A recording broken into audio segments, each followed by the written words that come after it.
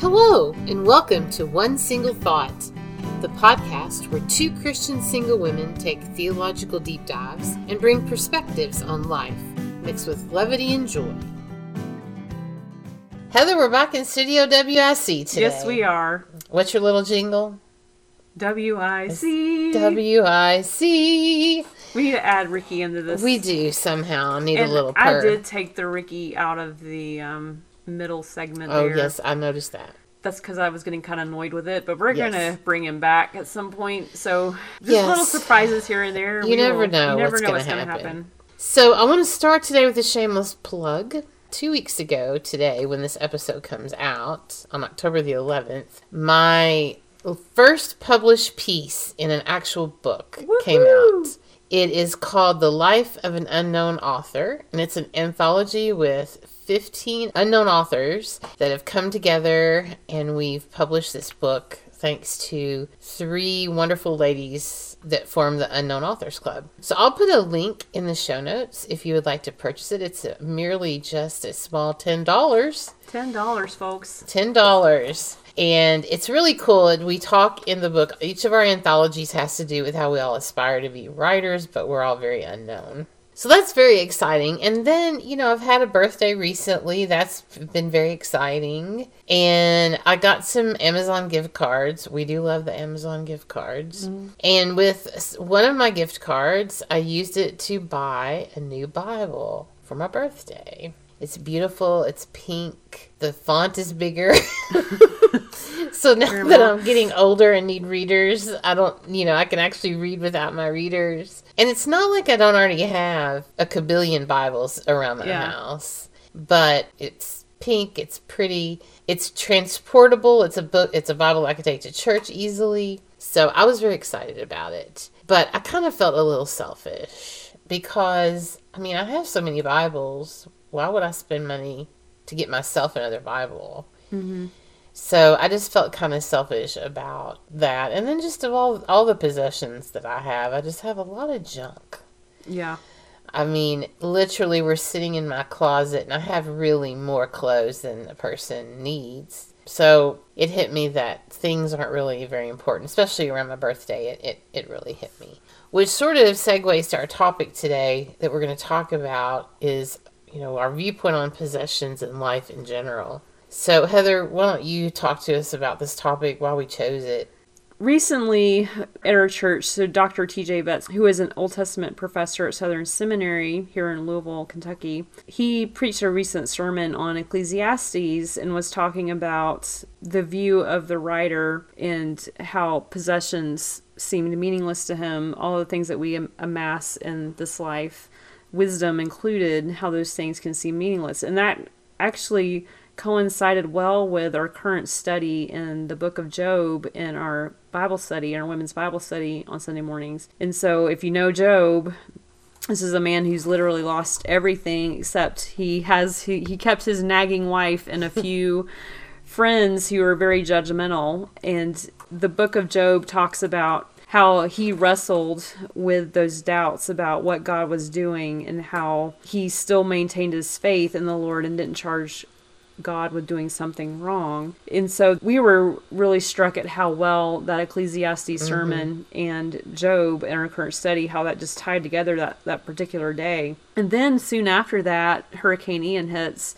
and that's just a reminder, that and then every other natural disaster that's happened recently and over the last several years, of how things can change in an instant. One day you're going one direction and you've got all these plans, and then the next day everything is completely turned on its head and you can literally lose everything you have. And so we were talking about ideas for topics, and this just seemed to come together to point to the fact that we as Christians, we live in this society that's very materialistic, and it's really hard to navigate that when you're trying to be holy and to walk in holiness, like we talked about last time, but then not be swayed by all those worldly things that are pulling at you.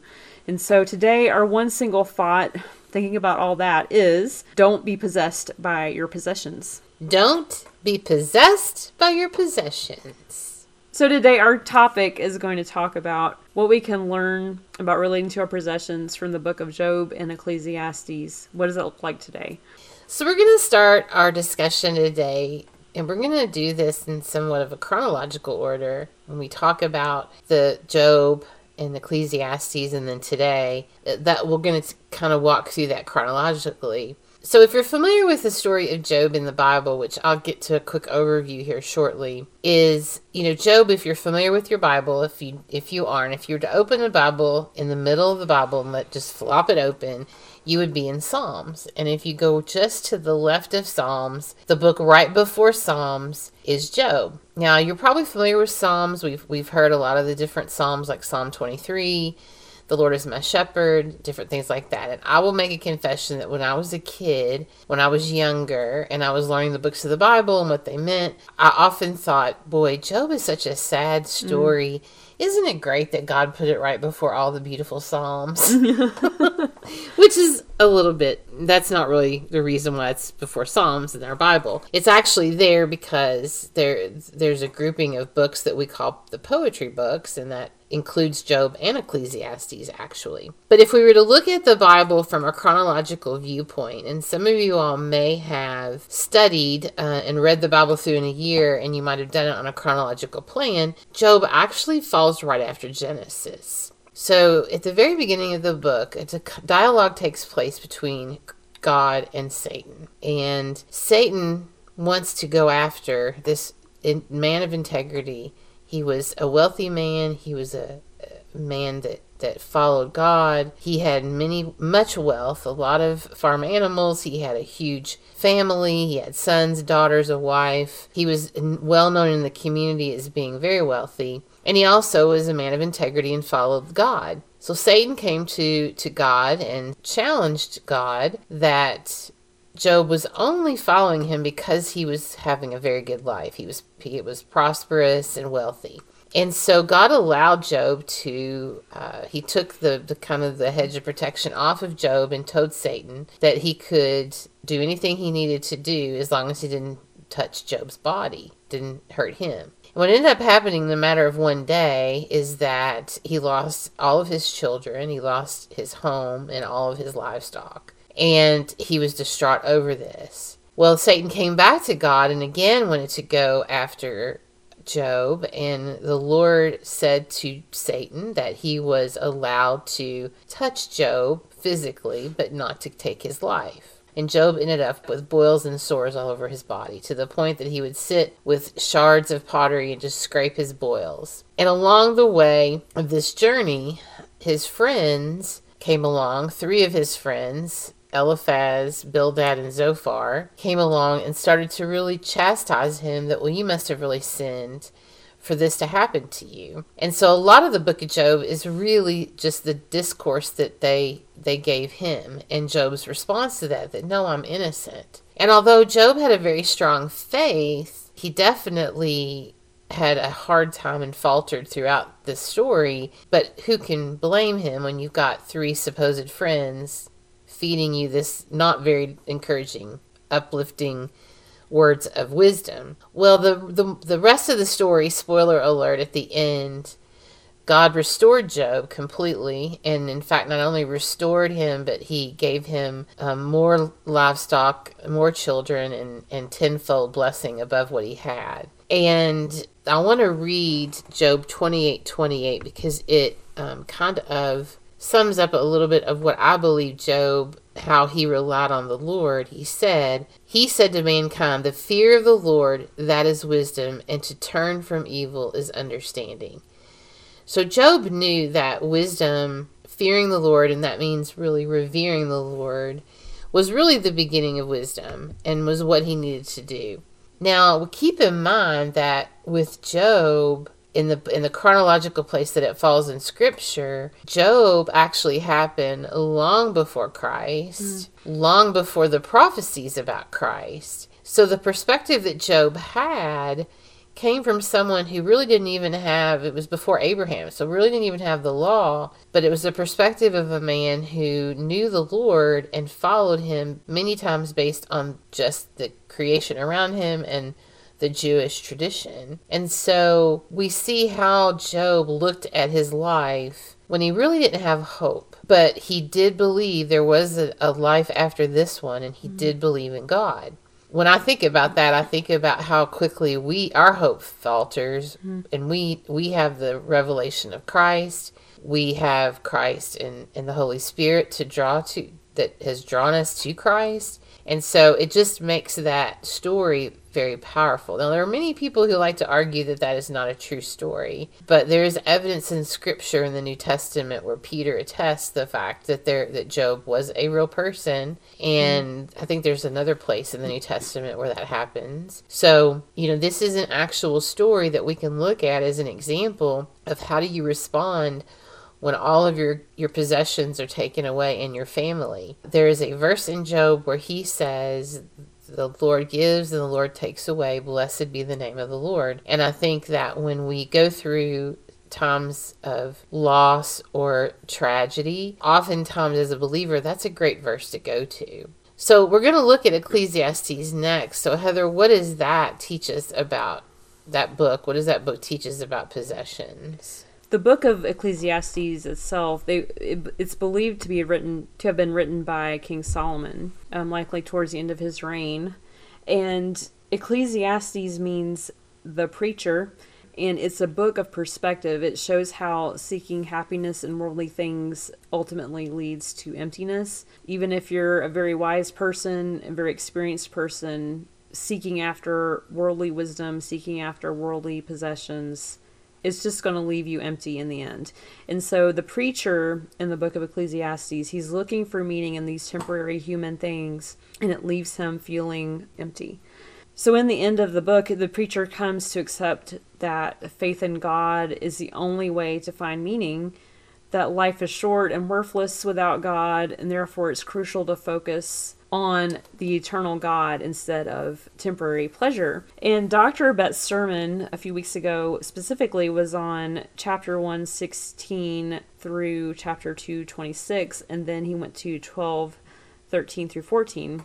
In this passage, the wise man, or the preacher, looks around him at everything he's gathered, all his wealth, and this is where they're thinking this is Solomon speaking specifically, that he's obtained all these things, and he's got all of this wisdom more than anyone else in history. He's the wisest man who's ever lived, and he finds it all to be meaningless.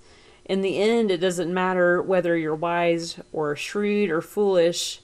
Everyone has the same end. Whether you're wealthy or poor, everyone's going to die in the end. Whether you have all this knowledge or you're an ignoramus, in the end, we all die.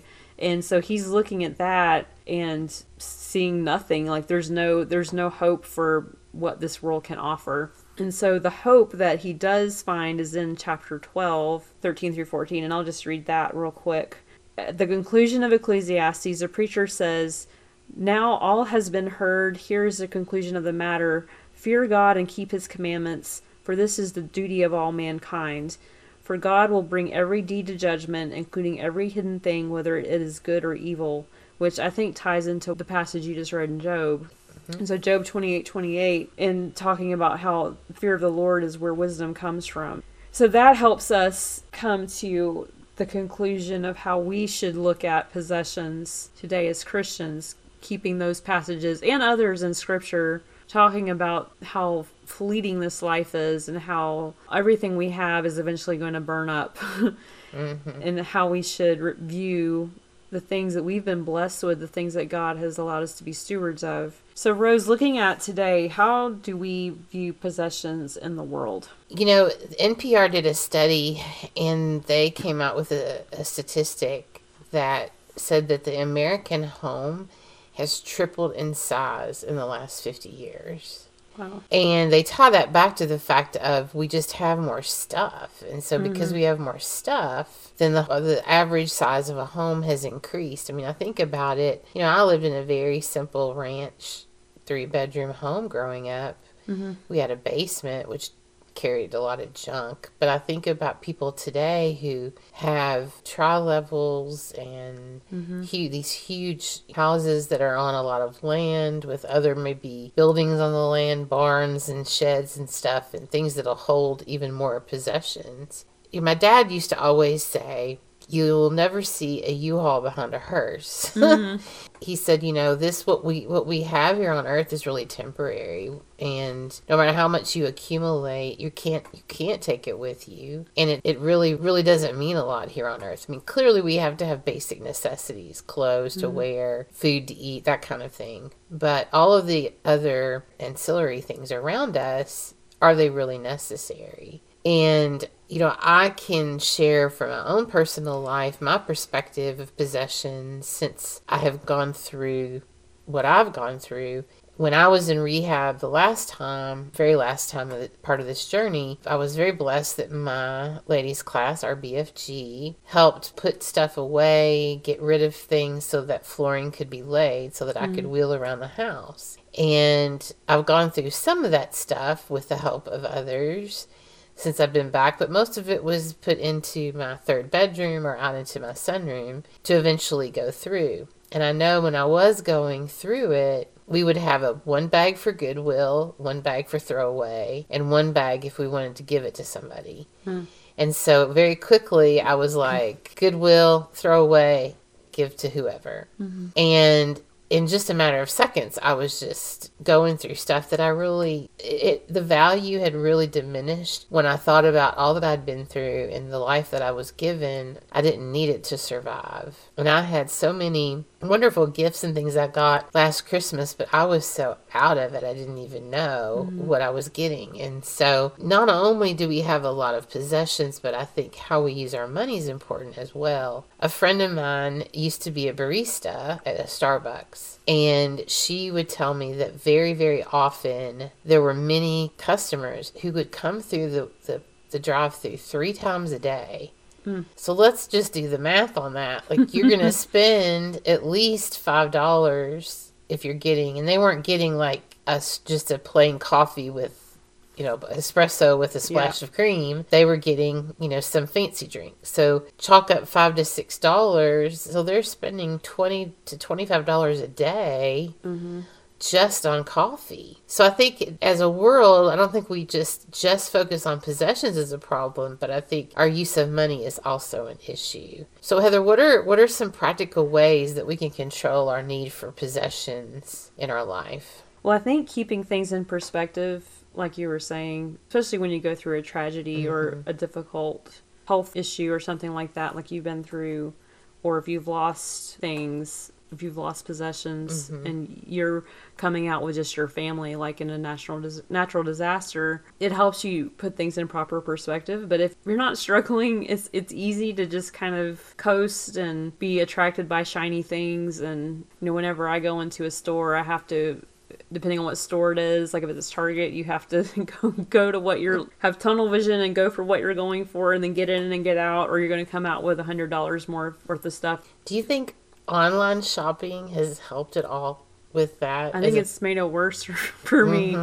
And I think it's so easy, especially when you have a smartphone. If you got an app on your phone, it's easy to just mindlessly scroll through things and then, oh, that looks interesting, and then add it to my cart. If you don't have the money to spend, that sometimes that does help, because unless you're going into debt for something. But if you don't have the money, you can't spend it. But if you have money to spend, or if you're just mismanaging your money, it's real easy to just mindlessly buy things. And I know, Rose, you and I have started recently, we're talking, we need to work on our spending habits and not just, and I don't think neither one of us are extravagant spenders. I don't think we're as much of the spur-of-the-moment purchasers, but I think when we see something, correct me if I'm wrong, because I know this is what I do. If I find something mindlessly scrolling or whatever, then I'll research it, and then I'll think in my mind, do I need this? Or do I want this? What's the purpose in this? And then if I felt like I needed it, I'd buy it. So that obsessiveness, I think, adds to it some. Yeah. So you and I have started something in the last few weeks, actually. We're calling purchase history. And so the OPH, people, the OPH. So if I buy something, so I said, Rose, I need you to help me not to randomly buy things. So I send you a text. If I buy something, I have to send you a text with purchase history, then I tell you what I bought. So I will confess, so the other day I went to Kohl's because I had a coupon. I was going to buy socks, just socks. So I go in and I come out with 3 long sleeve exercise shirts and no socks. And so... And she sent me that. She confessed that. It said purchase history.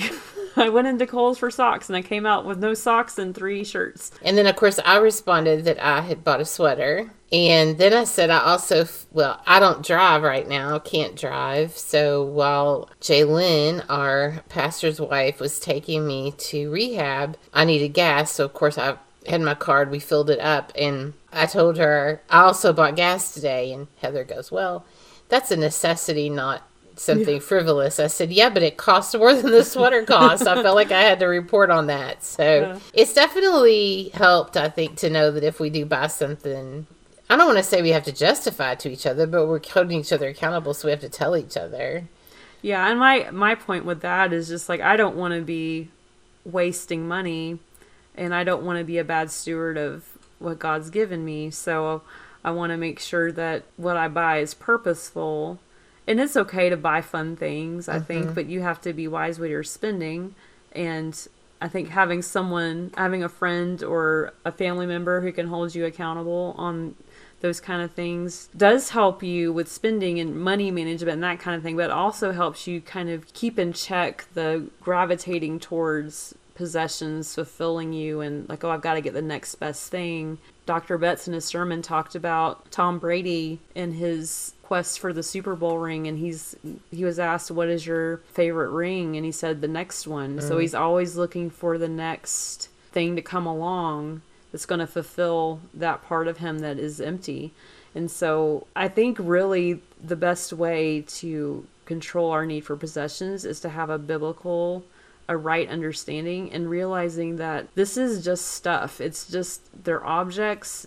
They've add no eternal value to you, and within an instant they can be taken away. And if your whole life is on possessions and the things you obtain with your money or status or anything like that, then you're going to be left disappointed. You're going to be left empty, and you're going to be wanting more and more. Mm-hmm. And if you're not good with your money, then you're going to end up with nothing. You're going to end up broke. And so it does take a lot of discipline and having good people around you to help you hold you accountable. And that's humbling to ask someone to help you with your finances and to help you with controlling your spending habits and stuff. The other end of that I really appreciated, though. I think we have to be very careful that we don't make our possessions an idol, but then also realizing that it is okay to buy things if it's within your budget and it's something that delights you. But one thing I did like in Dr. Betts' sermon is that he talked about how he likes to collect things from the Civil War era, and it's a good reminder that it needs to be balanced in terms of not overspending, not hanging on to possessions, but it's okay to enjoy the good things in life that may seem kind of silly or frivolous to people. Well, I think you have to have a balance. We can't be obsessive on either end. Mm-hmm. So if you collect something like Dr. Betts does with the Civil War memorabilia, then that's great. But you can't be in such a... I would say he would not be someone who is so obsessed with it that he's gonna sell his car to go get something that's maybe out of his reach. Yeah. But on the other end, you don't want to be so obsessive that you are so minimalist that you just pinch at everything when you don't really need to do that. You know, if you've got a budget and you know you've got money that you can spend on that, then there's nothing, like you said, there's nothing sinful about that. Yeah, and then feeling guilty for enjoying, for having pleasure in things. Because it's not, having pleasure in things is not necessarily wrong. It's only wrong if that becomes the only source of pleasure, and that is your lasting source of pleasure, thinking that that's going to give you lasting happiness, knowing this isn't going to give you lasting happiness. You're going to end up with nothing in the end. But temporarily, those little things bring us joy. If a sweater makes you happy and you've got the money for it and you feel good wearing it, I don't think there's anything wrong with that. So thinking about possessions and how easily they can be lost, we've have friends that have recently lost a lot through Hurricane Ian. And Rose, can you talk about that a little bit? Yeah, so we have former members of Ninth and O, our church, which we'll link in the show notes as we do. Barry and Jessica Joslin, he was our worship pastor for a period of time, and I served side by side with Jessica in women's ministry. And they have 4 kids, Haddon, Carson, Elizabeth, and Mary. And about a year ago, they moved to Sanibel Island, Florida, to serve at a Sanibel Community Church there, which was a big move for them because Barry was a professor at Boyce and Southern Seminary here in Louisville, and he loved it. But this was an opportunity to kind of combine all the things that he loved teaching, because they were going to do a lot of internships with recent seminary graduates at their church, and then also help with worship ministry there and be their worship pastor. So he got to have the best of both worlds. Well, of course, as we all know, Hurricane Ian hit Sanibel Island pretty terribly. They're all doing fine. As far as I know, no one from the church has passed because of this. They've been able to contact and make connection with everyone in the church. And we're recording this about a week or so after the hurricane hit. So there's probably been more development since then. But Barry and a friend, Brad Hughes, went on a boat. And we know Brad he used to be here at Louisville at seminary. They were able to go and try to retrieve as much as they could. And he said the smell was something he would never forget. It was a mix of the sand, silt, raw sewage, all mixed together. And it was horrible. Their house, they knew, had flooded on the first floor. They weren't sure about the rest, but they did have roof damage. A tree fell on top of the house. They basically were trying to retrieve anything they could, clothes to keep them from mildewing and molding. Also, just things that you don't even think about. Wedding pictures. You can replace clothes, but you can't replace things like a wedding picture. So their faith through all this has been remarkable. Barry, when this first happened, quoted Job and said, "The Lord gives, the Lord takes away. Blessed be the name of the Lord." Jessica had said she knows that God is holding them fast. And you can just tell that it's overwhelming to them, and this is difficult for them, as you can even imagine. But their perspective on this is definitely an example, a testimony to what we're talking about today, is how do you move on when basically all you have is about 3 days worth of clothing.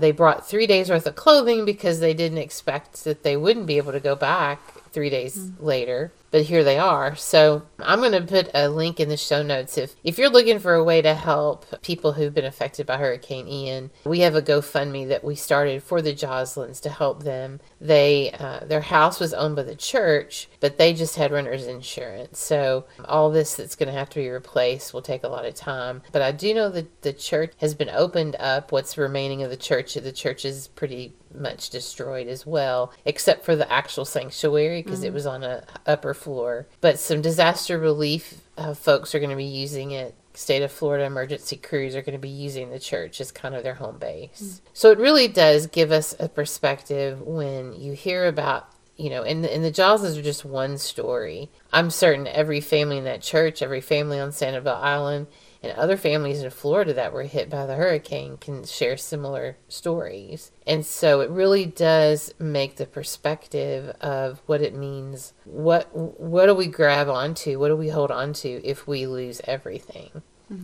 We can say that we read the Bible and we believe what it says, but what happens when we are faced with a situation like Hurricane Ian, where people have lost everything? So we think about that, Heather. How can we get a right perspective on possessions today? As we've talked about Job, as we've talked about Ecclesiastes and Solomon and his writings, how do we get a right perspective? How does all of that help us to face those times where we may encounter loss in our lives? It does take seeking the wisdom of God and spending time in the Word, and not to throw out a Sunday school answer, but really knowing what the Bible has to say about the temporary nature of this life and the possessions we have, and how that is not where our hope lies in the future. And I think when we keep that in perspective, and I will admit it's hard to do that, especially when you just get sucked up in the everyday life and trying to provide for your family or whatever it is. But knowing that God has given you everything you need at the right time, and that He'll continue to do that, and that everything you've given is just a gift from Him, and that we should be good stewards of that. And how you do that is written out in His Word throughout Scripture. And then remembering just from examples in life. So remembering other people that are struggling, who have less than you, or people who have lost their homes for whatever reason, that will help you to keep the right perspective on those kind of things. So we'll wrap it up by reiterating our one single thought, Rose, which is, don't be possessed by your possessions. That's right. Don't let those possessions get in your head. All right. Now we're moving on to our one random thought for the day. So my one random thought today is, we have failed Marie Kondo. You know who Marie Kondo is? Yes. So she wrote the book. For those that may not know, Marie Kondo wrote a book about being more of a minimalist, getting rid of things. How do you get rid of things? How do you get rid of possessions? And she would say, go through your house, pick up a possession and say, does this spark joy? And if it doesn't, you're supposed to get rid of it. Do you know her methods are based in Shintoism? Really? Mm-hmm. Well, that's one reason why it's probably good we failed Marie Kondo. I keep wanting to say Marie Callender, but that's the lady who makes frozen food. Yeah, she applies feelings to objects, which is an animistic characteristic of the Shinto religion. Is that bad because I named objects? No. Okay. I don't think you're practicing Shintoism. Okay, good. That's good to know. No. So one random thought, we failed Marie Kondo, and the reason why is the LA Times did a report and said that the average American home has 300,000 items. That makes me ill. Me too, because I want to go sell everything. Well, it is a little known fact that Heather does contemplate selling everything and taking Ricky on the road and just calling it a day. Yeah, I mean, if you think about it, I mean, I don't even know how many pieces of clothing are in here, but I mean, there's probably a good 100, I would guess. Mm-hmm. I mean, just every little thing that we have. I know I probably have 300,000 because I just have too much junk. But we've done a poor job at sparking joy to get rid of things because the average American home has 300,000 items. Is that an item as in, like, so if you have a pack of crayons, does that count as one item, or does Probably that count not. as 24 I'm guessing items? I think the pack counts as one item. Okay. I would say that they wouldn't get that. Like if you had a box of paper clips, I don't think it would mean that if there's 100 paper clips that's 100 items. I just think it's one item. So okay. Interesting. But and sickening. It is kind of sickening. It is true. It's true. I've actually did some research, and it's a lot of other news sources cited that as a real statistic, but I think that's really sad, and probably why our homes have to be so much bigger, because we have a lot of junk. Yep. So what's your one Ricky thought today, Heather? Well, this isn't actually the thought I plan to share, but I will share the other one too. So I don't really have a way to sum this up, but Ricky's favorite possession. So I buy him these toys, cat toys for him to play with, which he plays with. His favorite thing in the world is a big wadded up piece of craft paper. And that that comes in like packing boxes and stuff. Like a kid with a box. He loves it, and it's bigger than he is. Like I got a package today, but I got a package, and there's a big piece of paper in there for padding. Yeah, padding. Mm-hmm. And Ricky's just kind of looking at me, and I wadded it up, and I said, "Hey, here's your paper." Thing is probably about the size of a soccer ball, which is bigger than he is. And I threw it, and he went crazy and went after it and started chasing it down the hallway and then sliding on it. So he likes to unravel the paper and then slide around the floor. Oh, that's funny. I mean, that's pretty impressive he can do that. Yeah, he surfs on paper. He's weird. I mean, it's just like toddlers. You give them a present, and they open up the present, and the toy's inside, and they throw the toy aside and play with the box. That's pretty much how he is. He also likes to kick like a bottle cap, like a Diet Coke cap on the floor, in the kitchen. He likes to kick it around like a hockey puck. Wow. And then he gets Got his own little game going. Yeah, he'll shoot it underneath the refrigerator or the stove, and it gets then stuck he can't under get there. it. Yeah. It's kind of like air hockey. So Ricky, as an only child, let me say, as an only cat, he has learned how to entertain himself. That's how we roll as only Yes. children. well, my planned thought, the one thought I had actually planned to say today was, don't freak out, it's just a collar. And I guess this kind of does tie into the possessions thing, because I've had to buy him a few different collars to figure out what will work for him, because I tried a really cheap one and he was able to take that off. So I got one that was better made, and he was, it seemed okay. It was leather. It looked like it felt better on him, like he didn't have any issues with it. Well, I stepped away for a second. I put the leather collar around his neck, and it's one of those, they make cat collars with a snap, kind of like on a backpack, where they break away. So like if the cat is outside, especially, Ricky's not planning to go outside, but if if the cat is outside, he gets hung on something, the collar will just pop off, and so the cat's not going to strangle himself. Well, I stepped away for a second. Ricky had the collar on, and he started licking at it because I guess it irritated his neck. So he was kind of licking at his neck and stuff. And then his jaw got caught underneath the collar, which I don't, if anyone has a cat, I think this happens. This is a common occurrence. If your collar is too loose on the cat, if it's too big, the cat can get their mouth caught on it. Well, anyway, the cat was freaking out. Poor Ricky, he was having a really hard time with it and rolling around on the floor, and he actually hissed at me, which he's never done before, and it was just, poor guy. it was a scary thing. I took it off. I mean, it's very dangerous because the cat can probably, I don't know if he can choke on that, but or makes hurt my jaw hurt. Yeah, just thinking it hurts. about it. Ooh. But yeah, don't freak out. It's just a collar. It's just a collar. We're gonna get you a new one. I had to get him another one, so I buy him 100 collars, add to my 30,000 things in my house. 300,000 things in my house with all these cat collars that I'm buying, but he needs a collar in case he gets out. Right. Especially when I have people watching him when I'm out of town or something. Right. He can have an ID. He is microchipped, but right. Anyway. Poor Ricky. We're getting there, but he's just going to keep playing with his big wad of paper and be That's happy. right. Whew. Much better than getting choked on a collar. Mm-hmm. All right. What is our one single question for today, Rose? So today's one single question is, what is a sentimental possession you own? So Heather, what is a sentimental possession that you own? Probably one of my most cherished possessions is I played clarinet in high school and college and in into adulthood. And so my most treasured possession is probably my clarinet that I got in 9th grade, which is a concert buffet clarinet. And it's very special to me, and I want to keep it till I die, even though I'm not really playing it right now. Her name is Buffy because she's a buffet.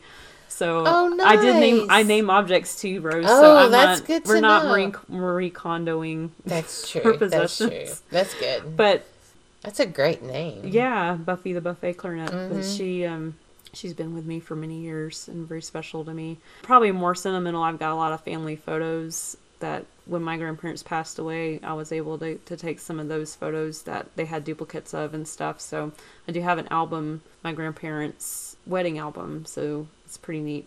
Rose, what about you? So I guess it's like you, it's hard to pick one. So I think one treasured possession would be, I have a necklace that it's a gold chain, and it has my dad's wedding band on it. Mm-hmm. So it's the wedding band that, of course, he had with my mom.